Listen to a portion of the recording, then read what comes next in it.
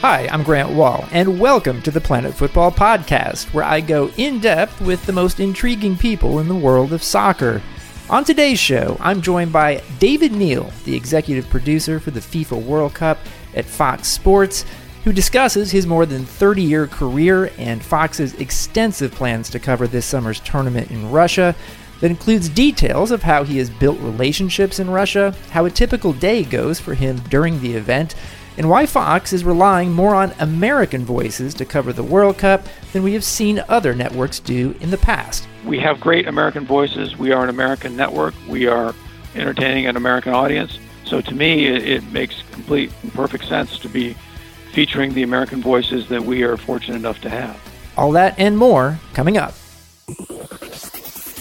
Our guest today on the podcast is, full disclosure, one of my bosses. But don't let that scare you away. David Neal is one of the most respected producers in sports television, with a career spanning more than 3 decades at places like NBC, where he produced mega events like the Olympics, the NBA Finals, and the World Series, and later at Univision. For the past 6 years, David has been at Fox Sports, where he is the executive producer for the FIFA World Cup, and will be running the broadcast that you see this summer from Russia. He also happens to be a really good guy. David, thanks for joining me. Thanks, Grant. Can you do every introduction for me in the future? Sure. Very nice. Lots to talk about. Obviously, we're less than 100 days away from the start of World Cup 2018 in Russia. You ran a very successful Fox production of Women's World Cup 2015 in Canada. I'm wondering, what lessons from that tournament can you apply to this Men's World Cup, and what's different about this summer's event compared to 2015? Well, you'll recall that one of my favorite and most used phrases when we were all in Canada together in 2015 was that the World Cup was a marathon, not a sprint. Yes. And that's absolutely true for the men as well. And in some ways, it's an Ironman, not a marathon. It's obviously it's more matches, 64, more teams, 32. And unlike Canada in 2015, where we were in the most favorable time zone situation you could get, being in Canada obviously is very, very much like being at home in the U.S. We are quite literally halfway around the world, operating in an environment that is unfamiliar to most of the group that we'll have over there. So every bit of it is more challenging. But I do think that we build on the lessons that we all learned in 2015 with the FIFA Women's World Cup. We build on the understanding that it's a month-long event, that you can't allow yourself to get burnt out by going too hard, too fast, too soon. You have to pace yourself like a good athlete. And most important is storytelling. That is absolutely paramount, particularly in the environment that we're going to be in absent the U.S. men's team. Storytelling has got to be at the heart of everything that we do. We've got to give our viewers multiple reasons to care, to get engaged, to become involved, to have rooting interests for players and teams throughout the World Cup. Yeah, let's get this out of the way quickly here. The U.S. obviously failed to qualify for Russia 2018. How has that influenced your strategy choices on how Fox is going to deliver this tournament to a U.S. audience? In a lot of ways, it didn't change our philosophy because, going into it, we knew that, we were luckily going to have the best players in the world there, and the U.S. going out, frankly, didn't change that. Probably one of the reasons why the U.S. didn't qualify, because we don't have the best players in the world. So the fact is, we still have the big three that we are emphasizing: Neymar, Ronaldo, and Messi. We have them. We will make a big storytelling effort behind those three. We have great teams. We have a great draw. The draw that came out really couldn't have been any better for us, particularly under the circumstances, to have promotable matches every day through the first 15 days of play throughout group stage. That's a dream come true for us. The second day of play, it's sort of the Ronaldo Bowl. We've got Portugal, Spain, which is just a tremendous early match to have. So do we wish the U.S. were there? Of course we do. But the fact is now, instead of having one team that we would have put extra emphasis on, we have 32. Mm-hmm. And we are going to go after all 32 of those teams and their stories with great exuberance and with a lot of storytelling, and I really do think it's going to carry us through in a very, very strong fashion. Now, there is a lot that goes into planning broadcasts for a World Cup, and presumably even more when you're televising that World Cup from Russia. Could you lead me through the story of when you started working to plan this World Cup and how many times you have visited Russia and what that has all involved? Sure. I've been there 16 times for this event. I think all told, I've been to Russia 18 times, but those other 2 trips were for Olympic things during my time at NBC. So 16 trips specifically for the 2018 World Cup. The first trip was actually before the Women's World Cup. It was in 2014. A small group of our core production and technical people made a trip over there in 2014 just basically to get the lay of the land. And really, more than anything, Grant, the reason for the numerous trips is it's about relationship building. One of the big differences between a global event like the World Cup or the Olympic Games is that unlike a Super Bowl or a World Series, where when Fox is there, we're the dominant primary rights holder in that stadium. You go into a World Cup environment, and we're one of over 200 rights holders from around the world. So you quickly have to understand that there's a much different way of producing an event like that, of interacting with the organizing committee, with the overall authority. In this case, that would be FIFA. And you have to understand that while the United States is certainly a very important market for all of those stakeholders, we're not the only one. Far from it. So many trips have to be made just to build relationships, because even in this day of Skype and FaceTime and all that, there's still no substitute for sitting across the table with someone that you need to work with and partner with. And so we've done that on multiple occasions. The studio that Fox Sports built for the Women's World Cup in 2015 in Vancouver was pretty incredible. I think our listeners will remember that and the amazing views over the water. And I know that the studio that's being built for Fox in Red Square for this tournament is kind of amazing, to put it as an understatement. Could you describe what it's going to be like for our listeners? Yeah, I'm very excited about it, and it is one of those things that is a direct byproduct of the many trips and the strong relationship building that we've undertaken over these past few years. Well, we will be the only broadcaster out of some 200 who will be there in Russia, the only broadcaster with a standalone studio in Red Square. And as you know from having been in Russia, and anyone who has been there before knows, Red Square is hallowed ground. It is a very, very sensitive area from a security standpoint, and a very culturally and historically important place in all of Russia. So for us to have gotten permission to have our own footprint, our own standalone studio, is really extraordinary. There will be other broadcasters, some dozen or so broadcasters very close to us, but they'll be sharing what's called a multilateral facility, so that they'll each have a space in that facility, but basically with a limited view of Red Square. We instead will have our own facility, multiple windows, multiple looks. The predominant view behind Rob and Fernando and all of our studio talent will be of St. Basil's Cathedral, and then off just slightly camera left will be the walls of the Kremlin itself. So it's a spectacular location. It's one, visuals are very important, obviously, in television. It sort of goes without saying. But it will demonstrably and emphatically tell our viewers every day where we are. There'll be no doubt where Fox is anchoring and hosting coverage from. It'll be in the heart of Russia, in the heart of Moscow, in the iconic Red Square. So I'm extremely excited about it. This is the first men's World Cup since 1990 in which ESPN or ABC has not been the U.S. English language broadcaster.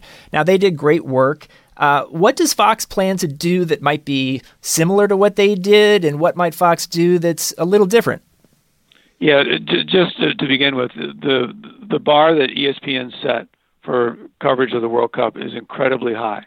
They certainly, I think, are the gold standard in terms of domestic rights holding television of the World Cup. They just did a fabulous job repeatedly.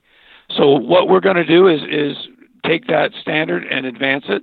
We certainly want to live up to it in every regard, and in as many ways as possible. We want to build on it. I think one of the ways that we're going to do that from the very beginning is by having all 64 matches live, both on linear television, whether it's Fox or FS1, and also streaming live. Mm-hmm. But most exciting to me is that 38 of those 64 matches will be on the broadcast network, will be on Fox, which to me is just an extraordinary statement of the importance that this property has for our entire company. And those 38 matches that we'll put on FBC are more than the aggregate total of the previous 4 World Cups combined in the United States. So if you total up all of the broadcast coverage of every World Cup for the 4 preceding ones before us and put that number together, you still have less than the number we're going to broadcast on free-to-air television in one World Cup. So it's a really, to me, an extremely positive step forward, and it just, I think, speaks again to the continued growth of popularity of this sport in our country. So how is a typical World Cup match day going to work during the group stage on the Fox Sports broadcast? We'll come on the air an hour before the first match of the day. Throughout group play, for the most part, that's 7 a.m. Eastern time, with the first match of the day starting at 8 a.m. Mm-hmm. So we'll do an hour pregame show from Red Square. Then off we'll go to match number 1. We'll come back at halftime. We'll come back for what we call a bridge show between the end of Game 1 and the start of Game 2. Do another halftime, another bridge show between the end of Game 2 and the start of Game 3, a post-game show. And then after the post-game show, we'll turn around and prepare to do a 1-hour World Cup Tonight, which I'm excited about the distribution plan for that as well, because World Cup Tonight is the only platform that we'll have in Russia that'll be on the air for 32 consecutive days. It'll be on every day, including rest days. It'll also be on weeknights on Big Fox on FBC for an hour. I like to remind everybody that it'll be the first regularly scheduled network late-night show on Fox since Arsenio. So we're going to try to live up to that and have at least as much fun as that. But again, it's a very long day. It kind of speaks to what we were saying before about that it's a marathon, not a sprint. We're doing well over 300 hours of television over a month of the World Cup. So that even my rudimentary math tells me that's an average of something around 10 hours a day of television from Russia. So it's a very long day, a very comprehensive day in terms of coverage, and we intend to make it a very informative and entertaining day for our viewers. We do have some listeners to this show who are students who want to go into your line of work someday. What do you yourself do during a typical day of the tournament?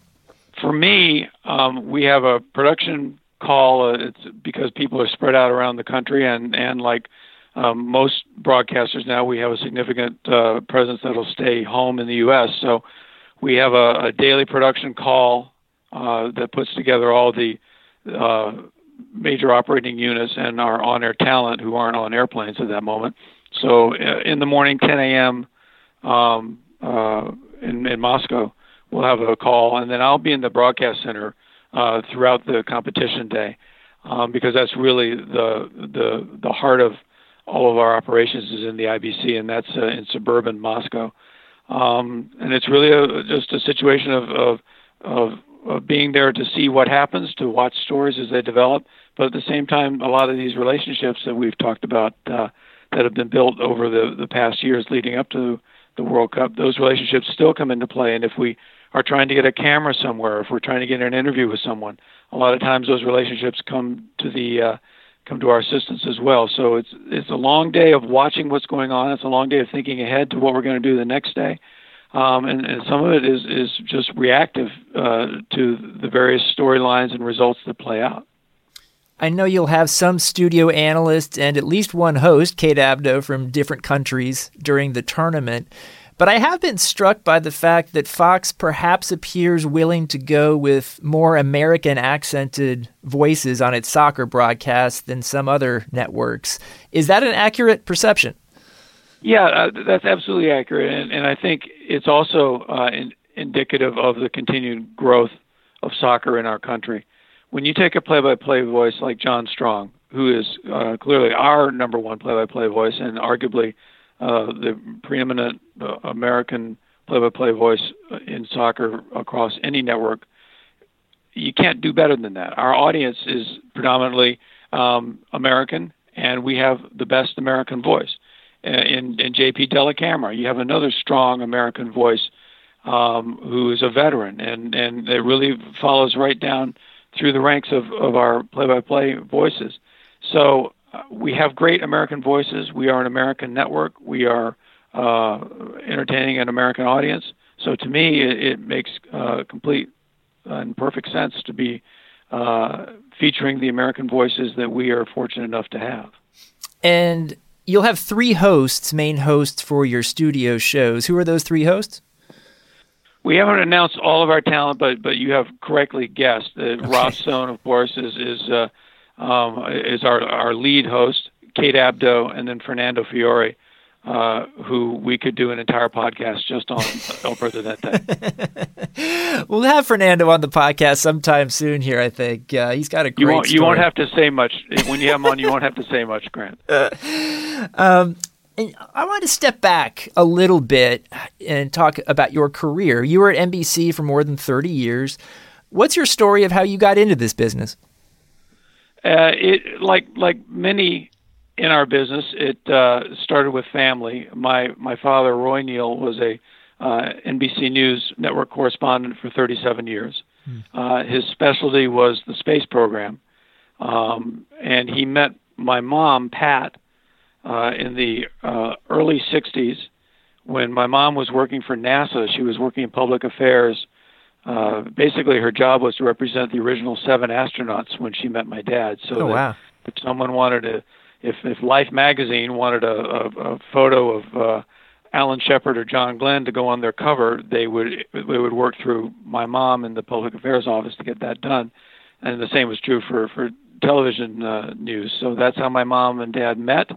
They were married, moved my brother and I out to California when we were both very, very young. So it was truly in the sort of the family business was television. I went to the University of Southern California. My degree's in journalism. I wanted to follow my father and be in front of the camera, but a legendary man named Don Ohlmeyer, who sadly just recently passed away, Don Ohlmeyer hired me right out of college, right out of USC, to be a production assistant for NBC Sports in New York. So I moved from L.A. to New York, went to work for NBC in 1978. My first Olympics was going to be the Moscow Olympics, coincidentally, of 1980. Of course, the United States ended up not going. But the Olympics was the reason that I started right at the network level, and between working for Don and then later for Michael Weissman and then for the longest time for Dick Ebersol, I worked for some incredibly talented and creative people, and I learned a ton from them.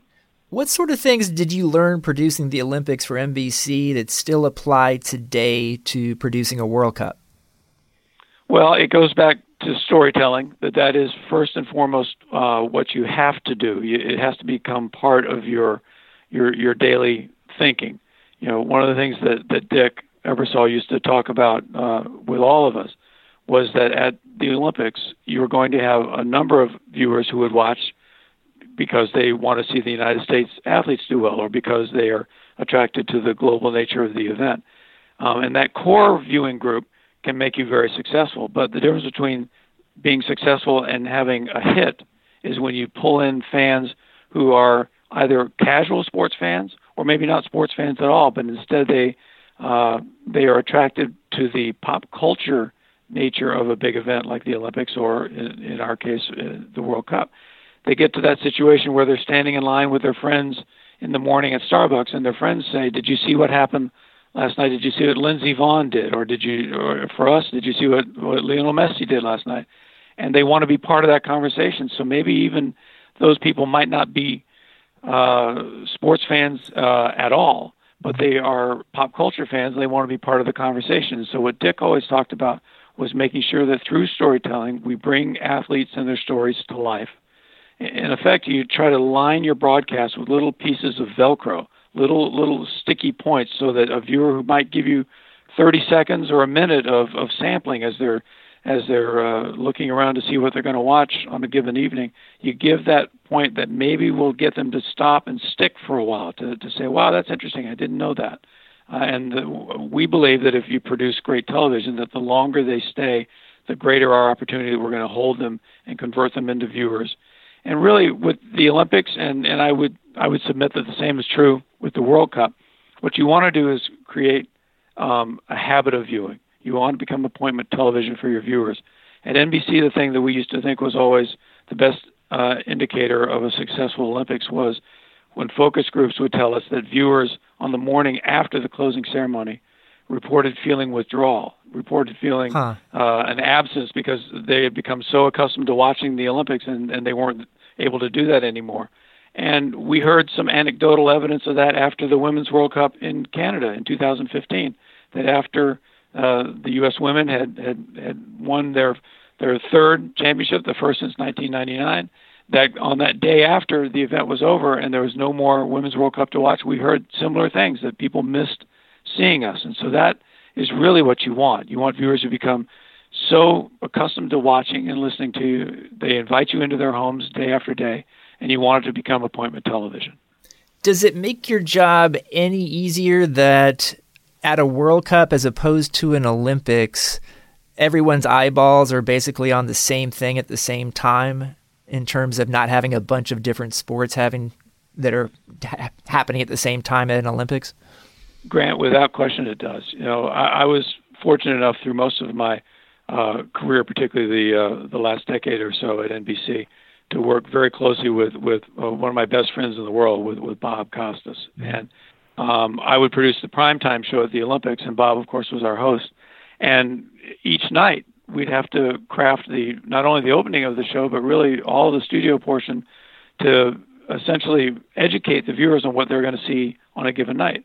Early in the Olympics, it's usually swimming and gymnastics that are really driving you through most nights at prime time. But then you have a beach volleyball story that might be interesting. And then midway through the Olympics, track and field would start and diving would take over for swimming. And so really it was a situation each night of having to say, here's what's on tap. Here's what's interesting about those elements. Here's why you should watch us. And here we go. And Bob, honestly, I think Bob and Jim McKay are the two best ever in the history of our business for being guides for the viewer, for being so adept at saying to viewers, here's what you're going to see, and here's why it's important. So for us, it's a terrific luxury knowing that every day when we come on the air is for a singular sport. And so to some degree, viewers already know coming in, I'm watching soccer. We don't have to educate them on different sports. Instead, we want to be informative about the nuances of soccer, and we want to make them fully aware of who's playing that day and why it's significant. Is England playing today? Is Brazil playing today? Are the defending champion Germany playing today? Is Messi playing today? Is Neymar playing today? So you still need to brief the viewers and give them reasons to care, but you're right that it's a luxury to have one sport day after day, as opposed to, the Summer Olympics now, it's some 35 different sports that you have to sort through every day. You were also at Univision for a few years before you came to Fox. What did you see at Univision about how Latinos in the U.S. consume the sport of soccer? It was one of the most fortunate things that ever happened to me in the overall scheme of things in terms of my career path. Another great influence on my career is Randy Falco, the CEO of Univision, and we had been together for many years at NBC. So he offered me the opportunity to come to Univision to launch Univision Deportes Network, the 24-hour cable sports network for Univision. And what it afforded me was the opportunity to be fully immersed in the Latino passion for soccer, for football. One of the adages at Univision was, the 5 most popular sports with their audience were soccer, and boxing. So that's pretty much what you needed to know on a daily basis. And one of the first times I really got to know Fernando was during the usual Copa America, the one the CONMEBOL runs, in 2011. Fernando and I flew down to Argentina, which is where he's from, because Univision had the Spanish language rights in the U.S. to Copa America, and we went down to Argentina for the 2 semis and the final. And being with Fernando, being in Argentina, even though Argentina didn't make it to the final, but being in a soccer bastion of a country like Argentina, being there with one of their favorite homegrown television personalities, and being fully immersed in the passion that fans in South America have for soccer, it was an education unlike any I could have had. And it was so fortunate for me when David Hill and Eric Shanks contacted me about the possibility of coming to Fox for the World Cup. The fact that I had been with Univision, immersed in soccer, and particularly immersed in soccer in the Hispanic world, it was an absolutely invaluable way to prepare me for this job. Russia is a complex country. It's got a fascinating culture. It's got a fascinating soccer culture as well. Parts of the country are absolutely gorgeous, and the host nation's team is always a big story.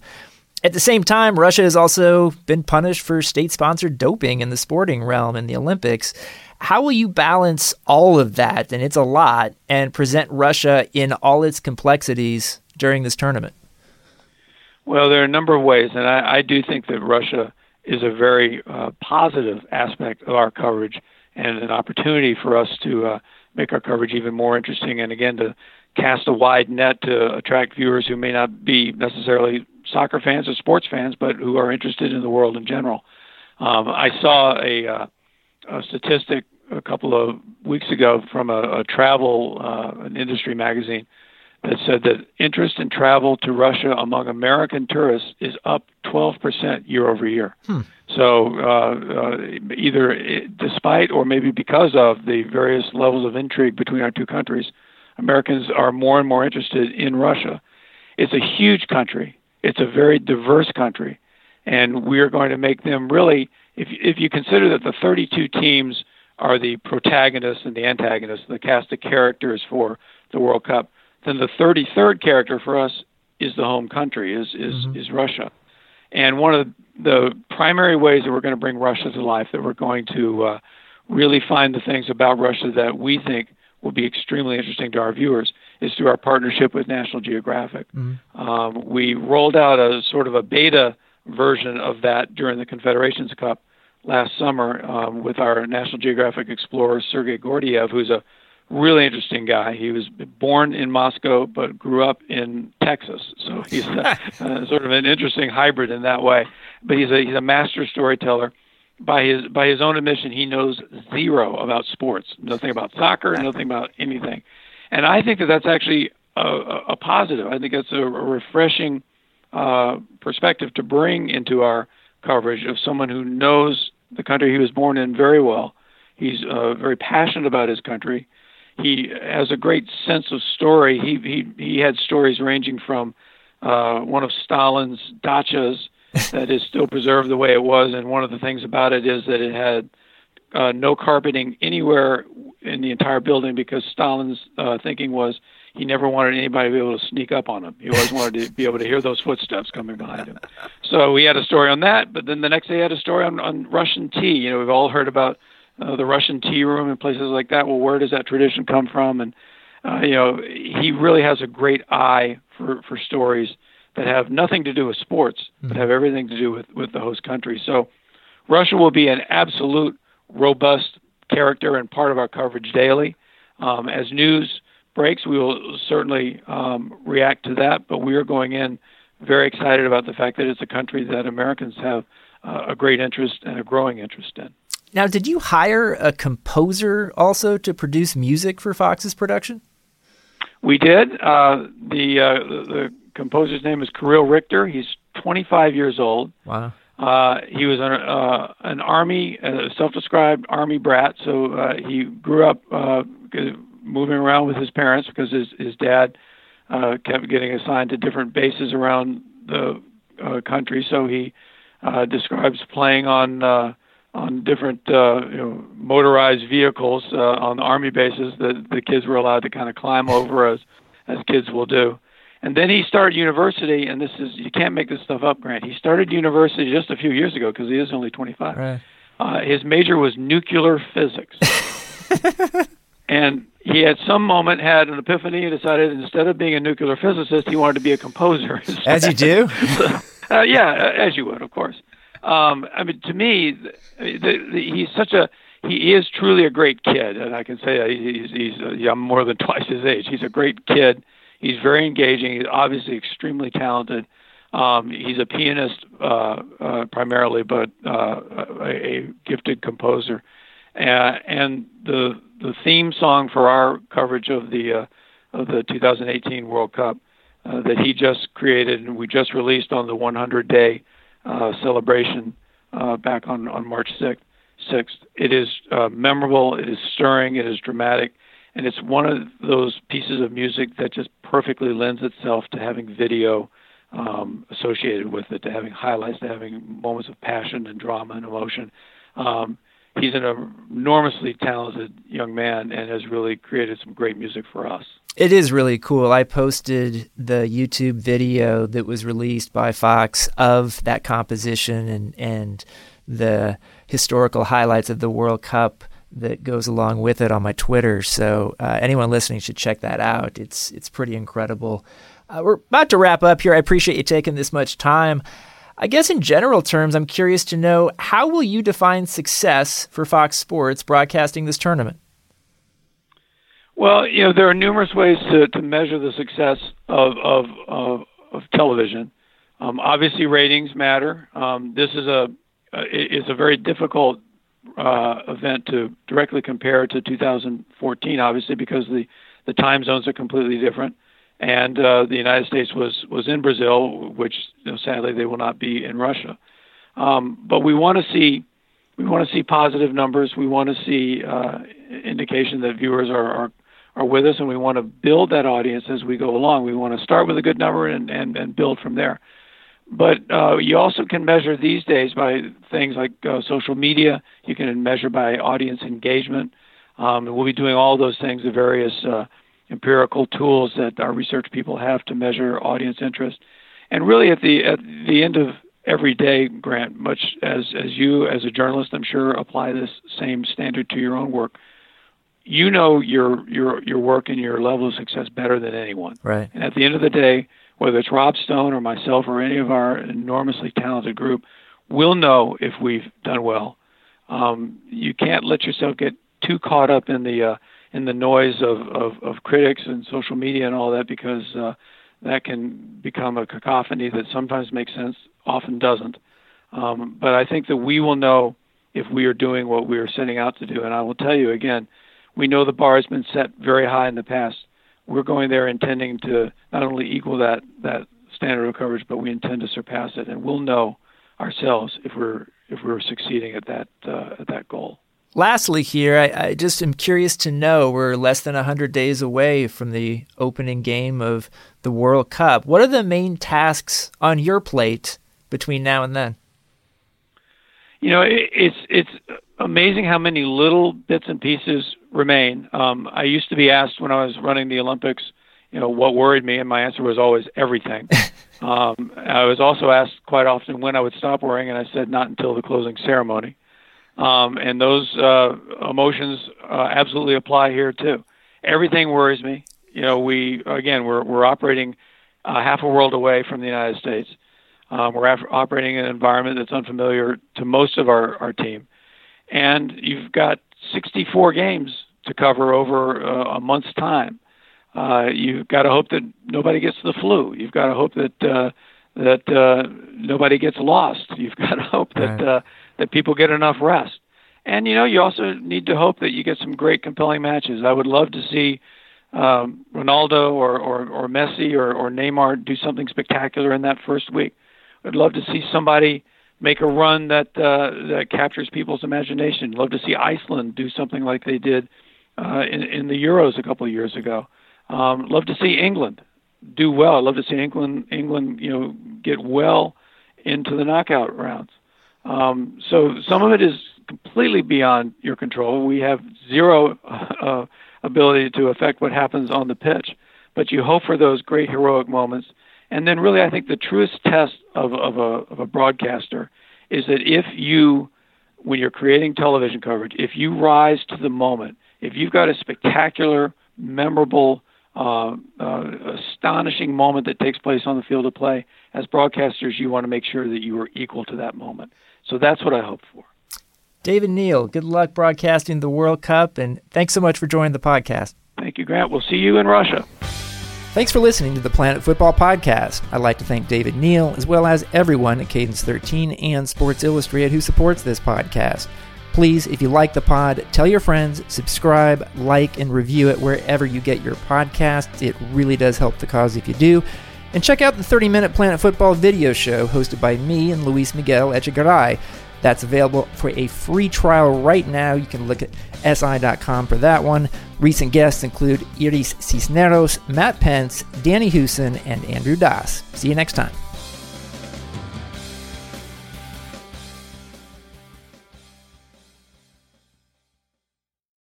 Do you know about the Locked On Podcast Network? The #1 daily sports podcast network.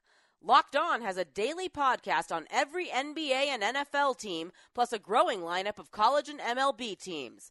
You get a daily bite-sized podcast giving you the latest on your team from the local experts. Lakers fans, search Locked On Lakers. Cowboys fans, search Locked On Cowboys. Just search Locked On your favorite team on Apple Podcasts or Google Podcasts, or tell your smart speaker to play podcast Locked On your favorite team. Locked On Podcast Network, your team every day.